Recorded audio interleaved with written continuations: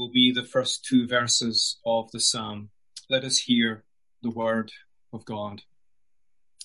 Blessed is the man who walks not in the counsel of the wicked, nor stands in the way of sinners, nor sits in the seat of scoffers.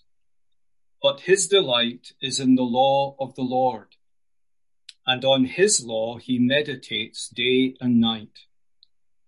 He is like a tree planted by streams of water that yields its fruit in its seasons, and its leaf does not wither.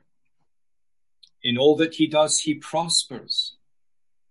The wicked are not so, but are like chaff that the wind drives away. Therefore the wicked will not stand in the judgment, nor sinners in the congregation of the righteous. For the Lord knows the way of the righteous, but the way of the wicked will perish.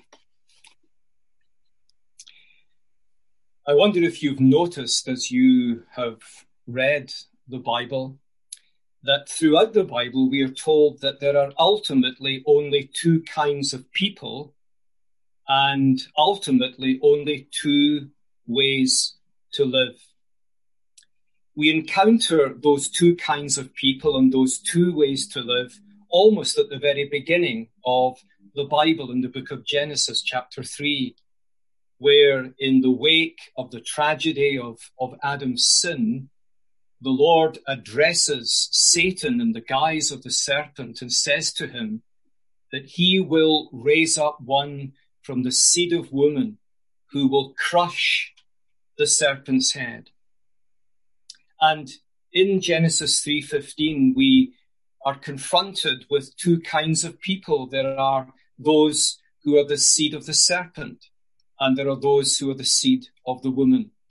And ultimately, those two seeds, those two communities, have two heads.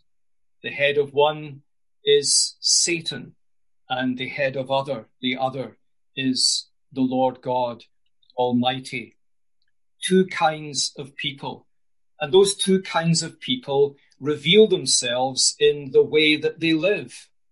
Ultimately, the seed of the woman live to please the Lord, and the seed of the serpent live in rebellion and disobedience to the Lord. And that rebellion and disobedience is crystallized in their opposition to and hostility to the seed of the woman, who is ultimately, of course, as we read in Galatians 3, the Lord Jesus Christ himself.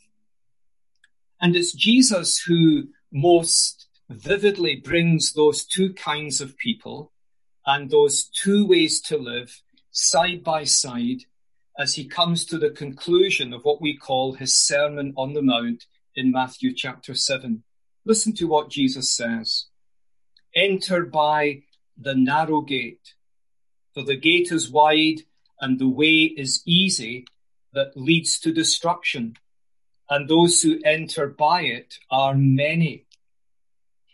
For the gate is narrow and the way is hard that leads to life, and those who find it are few. You'll notice there that Jesus calls the two kinds of people the many and the few. And he calls the two ways to live the narrow way and the broad or the wide way.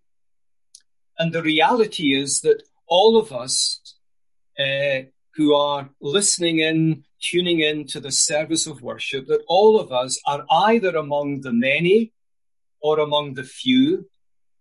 And all of us are either on the narrow way that will lead us to life, or we're on the broad way that will lead us to destruction. Two kinds of people and two ways to live. And it shouldn't surprise us then as we come to the songbook of God's Old Covenant people, not that the Psalms were exclusively the songbook of God's Old Covenant people, but in the main they were.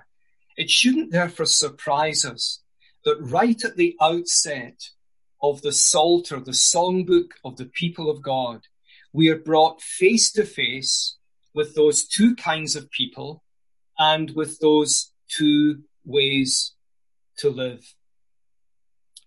Most probably the opening psalm and Psalm 2 that immediately follows it are actually a constructed introduction to the book of Psalms.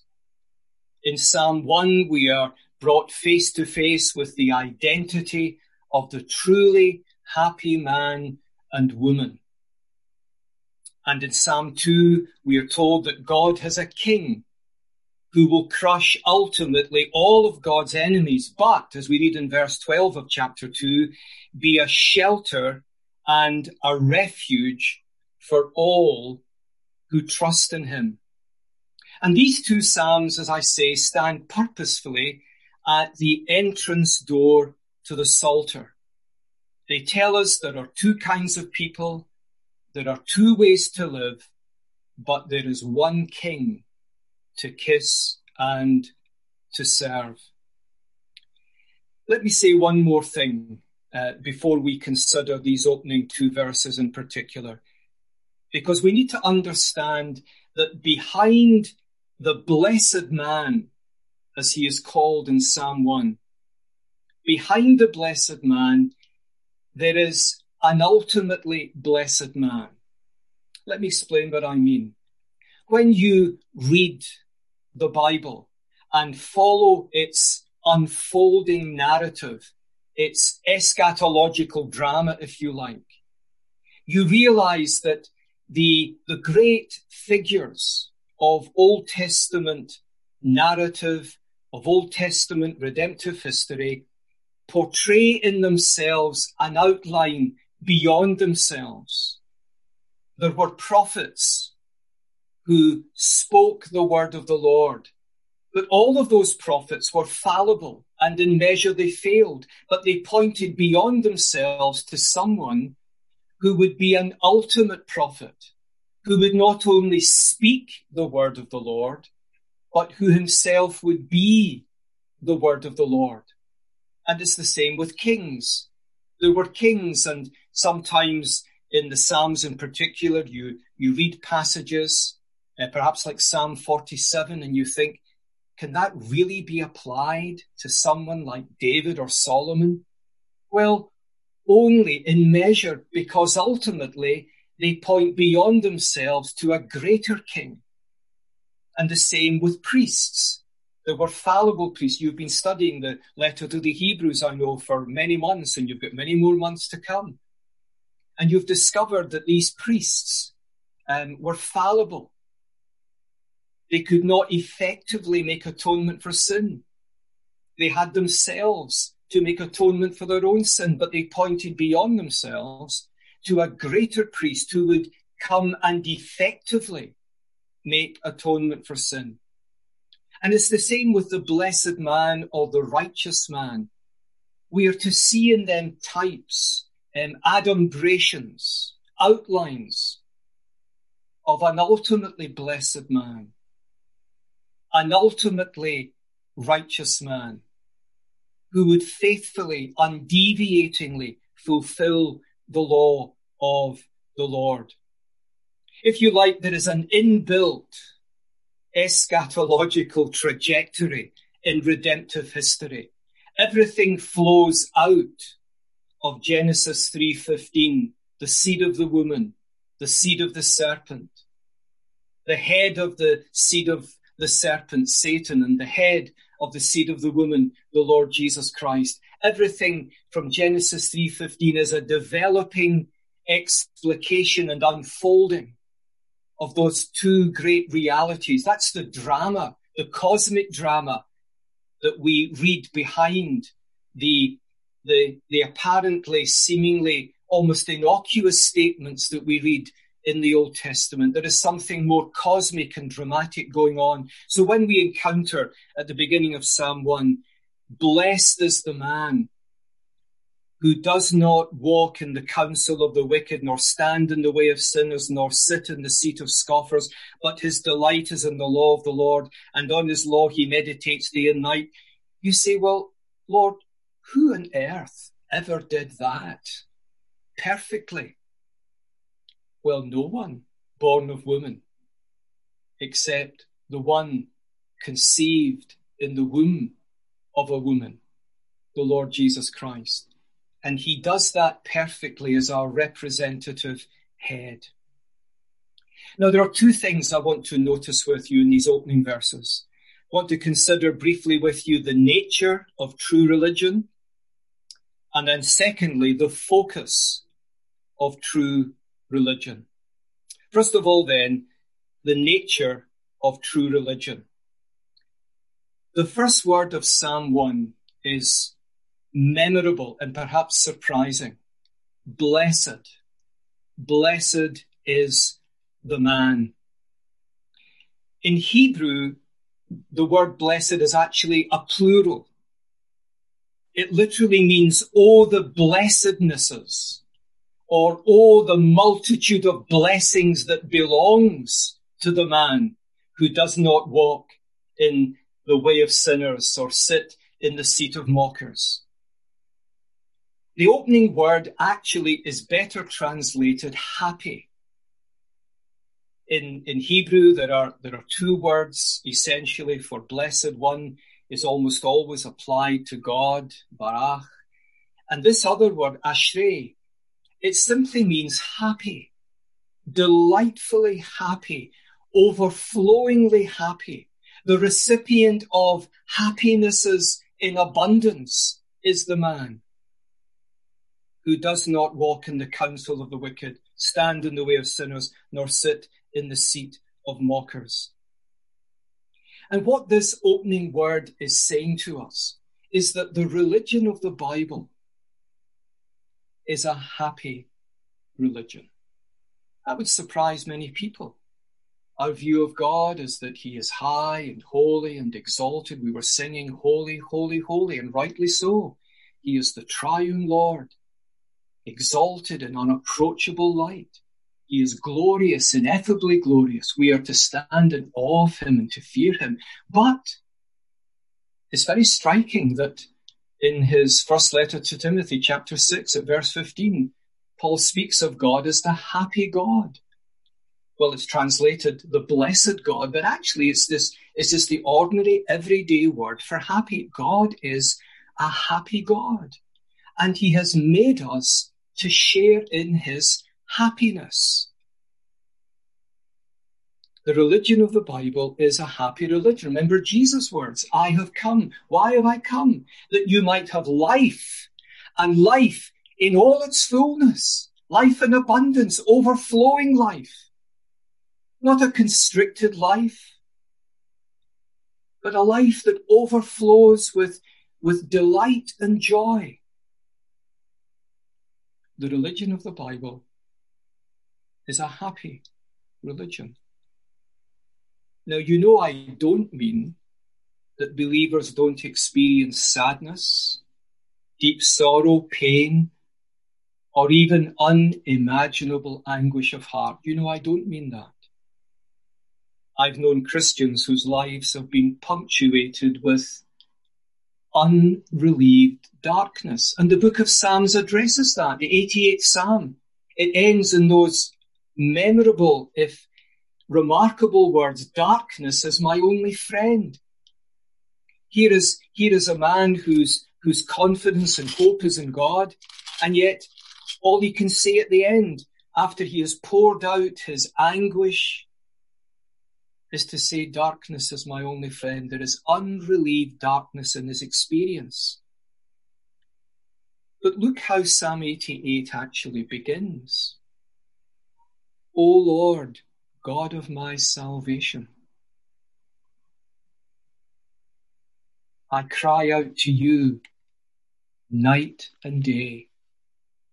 So here is a man who knows that God is his salvation, who knows that even in the darkness of his life, when all the lights have gone out, there is unrelieved anguish of heart. You can't read the 88th Psalm and not feel the pain of the psalmist. But the opening words of the psalm are there to tell us that notwithstanding his anguish of heart and the enshrouding darkness that seems to utterly engulf him, he is a man who actually is a happy man. The happiness may not be felt. We live in a world which is so superficial. We have so evacuated language of content and significance and meaning. We reduce the word happiness to jollity, to a grin. But there is a happiness that never leaves a child of God, even in their darkest moments, because there is a happiness that says, even in my darkness, God is the God of my salvation. No one can take that from me. It's the happiness of being right with God. It's the happiness of having all your sins forgiven. You know it, but you don't feel it because circumstances, personal, circumstantial, mental, spiritual, emotional, have so punctuated your life that the sense of it is lost to you, but not the truth of it. The happiness of knowing that even in your darkest moments, you have an eternal home in the heavens not built by human hands. What I'm trying to say is that the religion of the Bible is a happy religion. God is a happy God. He comes in his Son to repair the misery that sin has brought into our world and brought into our lives. He's come to replace that misery with true happiness. A happiness that coexists maybe at times with a broken heart. A happiness that can live side by side with overwhelming, unforeseen trials. Because it's a happiness that knows, even if it doesn't feel, that nothing in all creation can separate me from the love of God which is in Christ Jesus my Lord. The happy man, the happy woman is the man or woman who knows that God is for him and not against him. That's the first thing I simply want to say. In Jesus Christ, God has come to make us happy. That surprises people, I think. We can so often give the impression that Christianity is joyless and grim. And there are times when the Christian life is grim and hard. But notwithstanding all of that, we can say with Paul, having nothing yet possessing everything. I've often thought of those words of Paul, 2 Corinthians 6, I think verse 10. Having nothing. And yet he says, I possess everything. Even when he's being beaten 3 times and shipwrecked and perhaps worst of all, being maltreated by false brothers, he can still say, I still have everything. Because nothing and no one can take from me the God who is mine and who has made me his. So that's the nature of true religion. It's happy. It's not superficial. It may not be seen in jollity, although there are times when the Christian life is overflowingly jolly. But happy. God is a happy God. He's contented in himself. He enjoys himself, and God wants us to enjoy him. But then secondly, and this would be more the focus for this evening, notice the focus of true religion. Notice in these verses 1 and 2 that the happy man is noted both for what he doesn't do and for what he does do. What does he not do? He does not align himself or ally himself with the ungodly. What does he do? He delights himself in the law of the Lord. His delight is in the law of the Lord. Actually, in the Hebrew text, there is a change in the disposition of the language. The Hebrew reads, "But in the law of the Lord he delights." And in Hebrew grammar, that's an unusual way of putting things, and it's done so intentionally to focus on what it is that gives this man his delight, his joy. It's the law of the Lord. He separates himself from the ungodly, and he delights himself in the law. That is the wholesome teaching of the covenant law. Torah, as you will well know probably, doesn't simply mean commandments. It means wholesome teaching from the covenant Lord, who delights in us, who rejoices over us with singing, Zephaniah 3, who wants to lead us in the ways that will increase our joy and deepen our fellowship with himself. Notice the nature of this separation. Isn't it striking that the happy man is noted first for what he doesn't do than for what he does do? It's a bit like the Ten Commandments. Why are there so many negatives in the Ten Commandments? Well, that's actually a no-brainer, isn't it? Because God speaks into a fallen world where sin has become the default. Notice that the happy man makes a conscious separation from the thinking of the ungodly, the behavior of the ungodly, and from the company of the ungodly. He walks not in the counsel of the wicked. He stands not in the way of sinners. He sits not in the seat of scoffers. And there seems to be, in the Hebrew text here, an escalation from walking, from standing, and then finally sitting. And there's nothing more ultimate in the ungodly than scoffing, mocking God, scoffing God. And happiness, the psalmist is telling us, is found in making a conscious separation. Bad company corrupts good manners, 1 Corinthians 15. But how do we do that? Well, it's very interesting, isn't it, that in his letter to Titus, chapter 2, Paul says that the grace of God teaches us to say no. We're so accustomed to depersonalizing the grace of God. We think of the grace of God as a blessing to enrich us. Well, I suppose in some measure it is, but the grace of God isn't a depersonalized blessing. The grace of God is God giving us himself in grace. And when God gives us himself, he teaches us to say no. This is where Adam failed in the garden. Instead of saying no to the serpent, he said yes to the serpent. But the grace of God, this is where mortification of sin takes root in our lives, not by trying harder, though we need to try harder. Mortification is rooted in understanding the grace that is ours in union with Jesus Christ. The focus of true religion is noted in its negativities.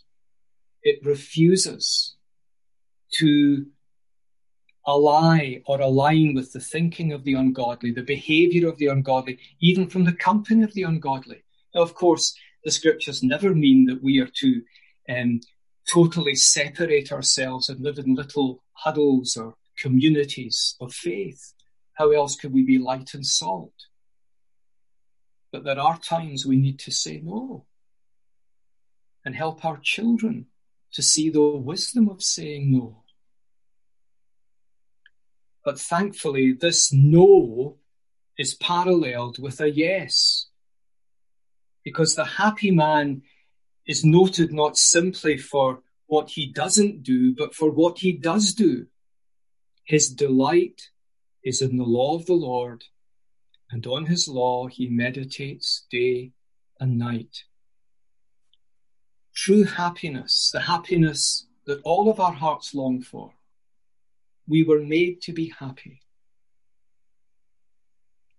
That happiness is nourished in this twofold mental, emotional, theological lifestyle choice. True happiness is nourished in saying no and in giving ourselves positively to delighting in the law of the Lord. You see, if true happiness had only been characterized by verse 1, happy is the man who does not walk in the counsel of the wicked, nor stand in the way of sinners, nor sit in the seat of scoffers, we wouldn't want anything to do with it. It would be a happiness that would be austere, clinical, cold, negative, self-righteous. We'd end up saying, Lord, I thank you, I'm not like other men. I don't do this, I don't do that, I don't go here, I don't go there. But there's a beautiful balance in Scripture, isn't there? Because the happy life not only has a negative focus, it also has a positive focus. The happy man delights in the law, the wise, wholesome, nourishing teaching of the Lord. Now, here's a question. Why would anyone delight in the teaching of the Bible? It's a very visceral, evocative word, isn't it? Delight. Not just the happy man reads the law of the Lord, it memorizes the law of the Lord, preaches the law of the Lord, but he delights in it. He savors it. He relishes it. Why would anyone delight in the teaching of the Bible? Let me give you three very basic reasons. First, because it is the law of the Lord that makes you wise for salvation through faith in Jesus Christ. If we didn't have the wholesome teaching of the Word of God, we would know nothing of the salvation of God in Jesus Christ. The only Jesus we know is the Jesus of the Bible, the Jesus of the Word. And we delight in the law of the Lord because that law has led us to and set before us the Saviour that we need, a Saviour who holds out his arms all the day long to receive us. It makes us wise for salvation. Secondly, we delight in the Lord's law, and I think that's the emphasis.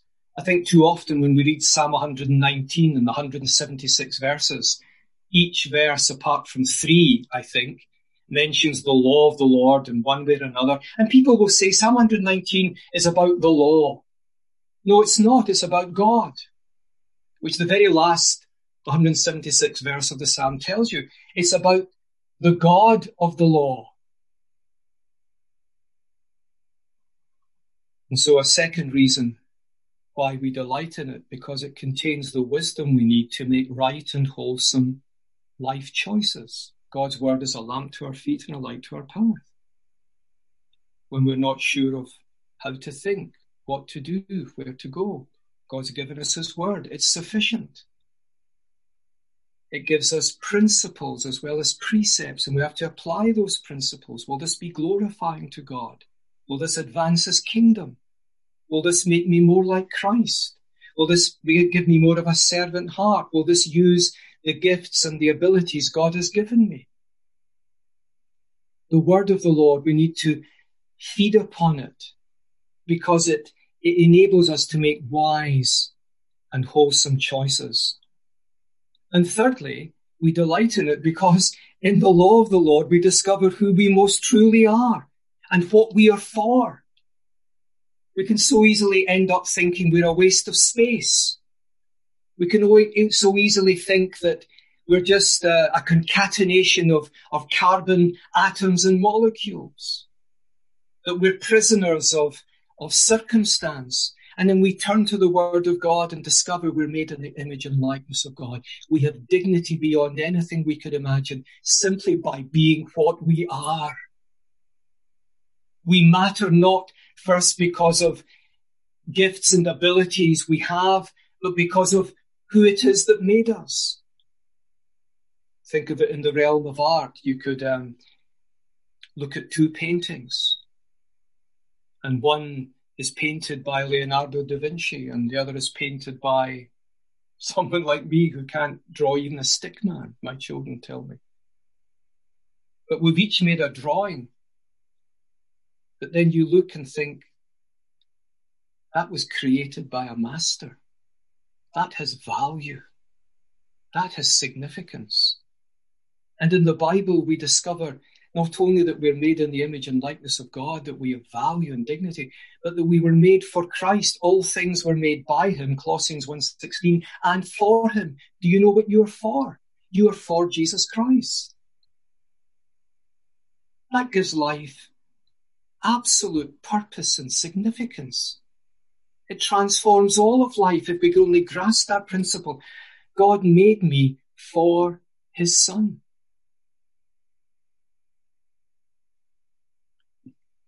The blessed man, the happy man, delights in the law of the Lord. You see, every human heart longs for happiness. If you like, we're programmed for happiness. That's why we feel so deeply and keenly sorrow. Why? Because we weren't made for sorrow. We weren't made for bleakness and darkness. We were made for happiness. We were made to know the happy God. But sin has warped our thinking, and we look in all the wrong places for happiness.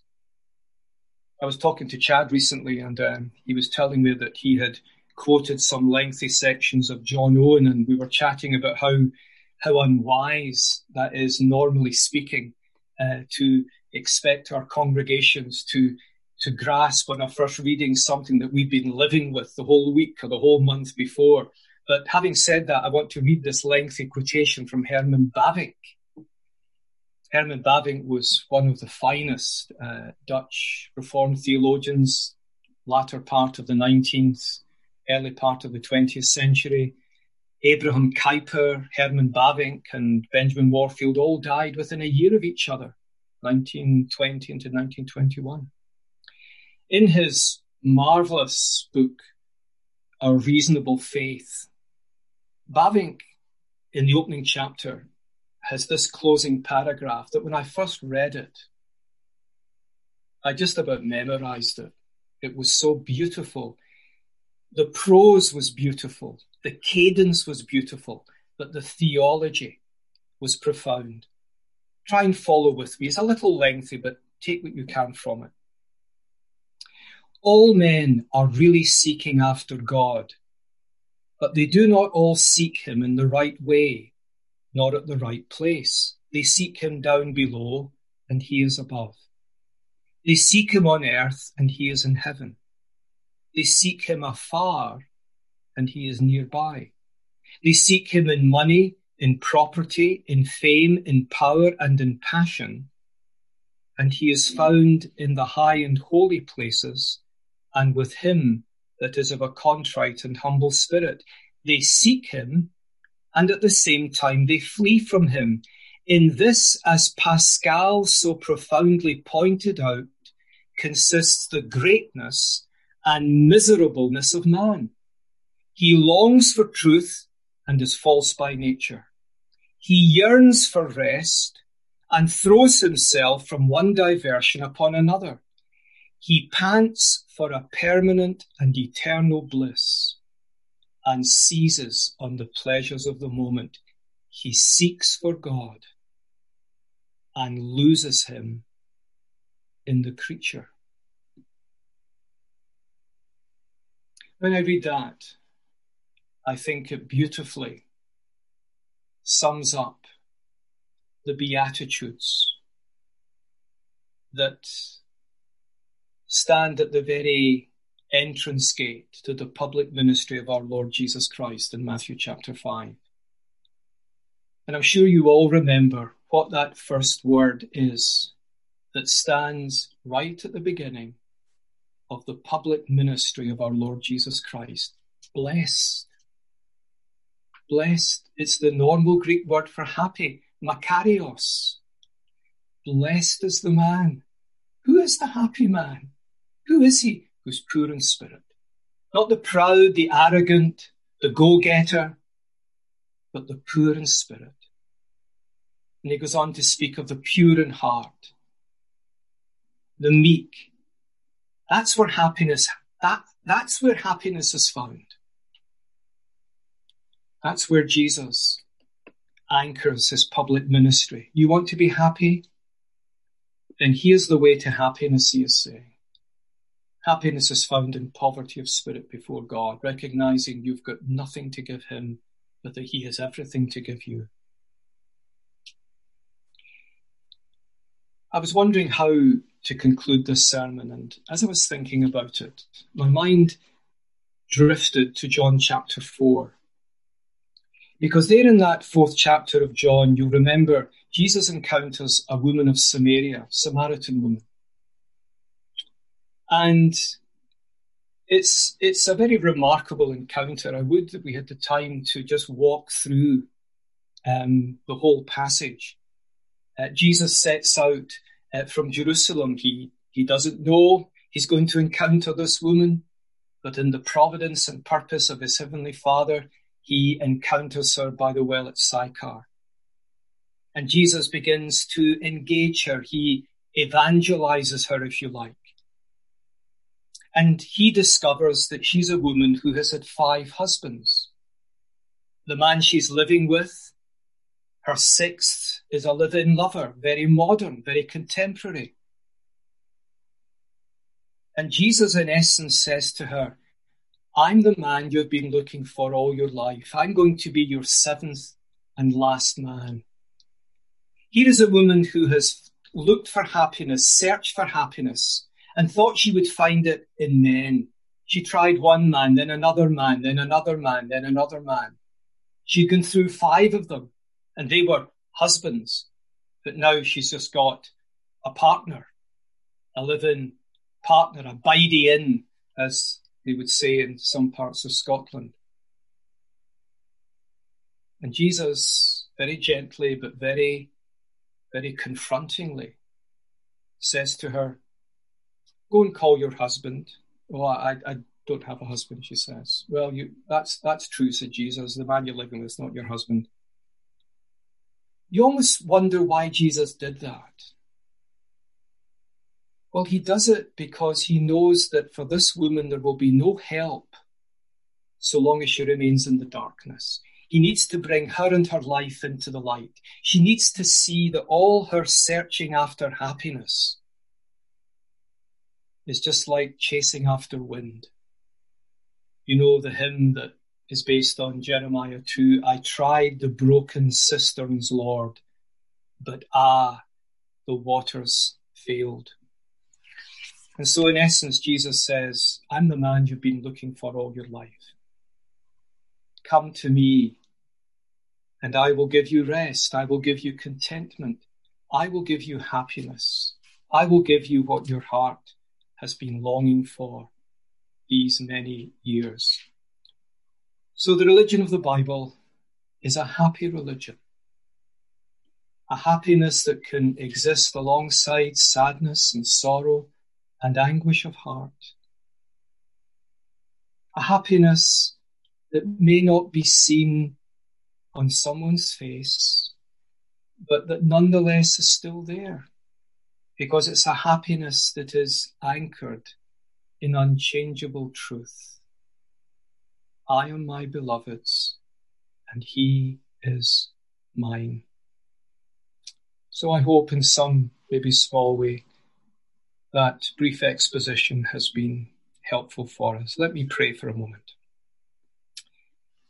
Father in heaven, we thank you that your Son, the Lord Jesus Christ, came into this world not to rob us of life, but to give us life. He came to make us right with you. He came to be our shepherd, our helper, our saviour, our friend. We thank you that he has sent the Spirit into our hearts.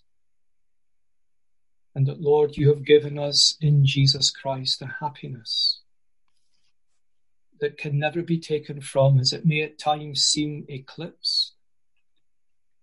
We may feel at times it is very far off. But we thank you that more happy, but not more secure, are the glorified spirits in heaven. Help us, Lord, to rejoice with great joy that you have dealt in Jesus Christ with our sin, that you've made us your children, not because we asked you to, but because you are the God of all grace, who is kind and merciful to sinners. Hear us, we pray, Lord. We ask in Jesus' name. Amen.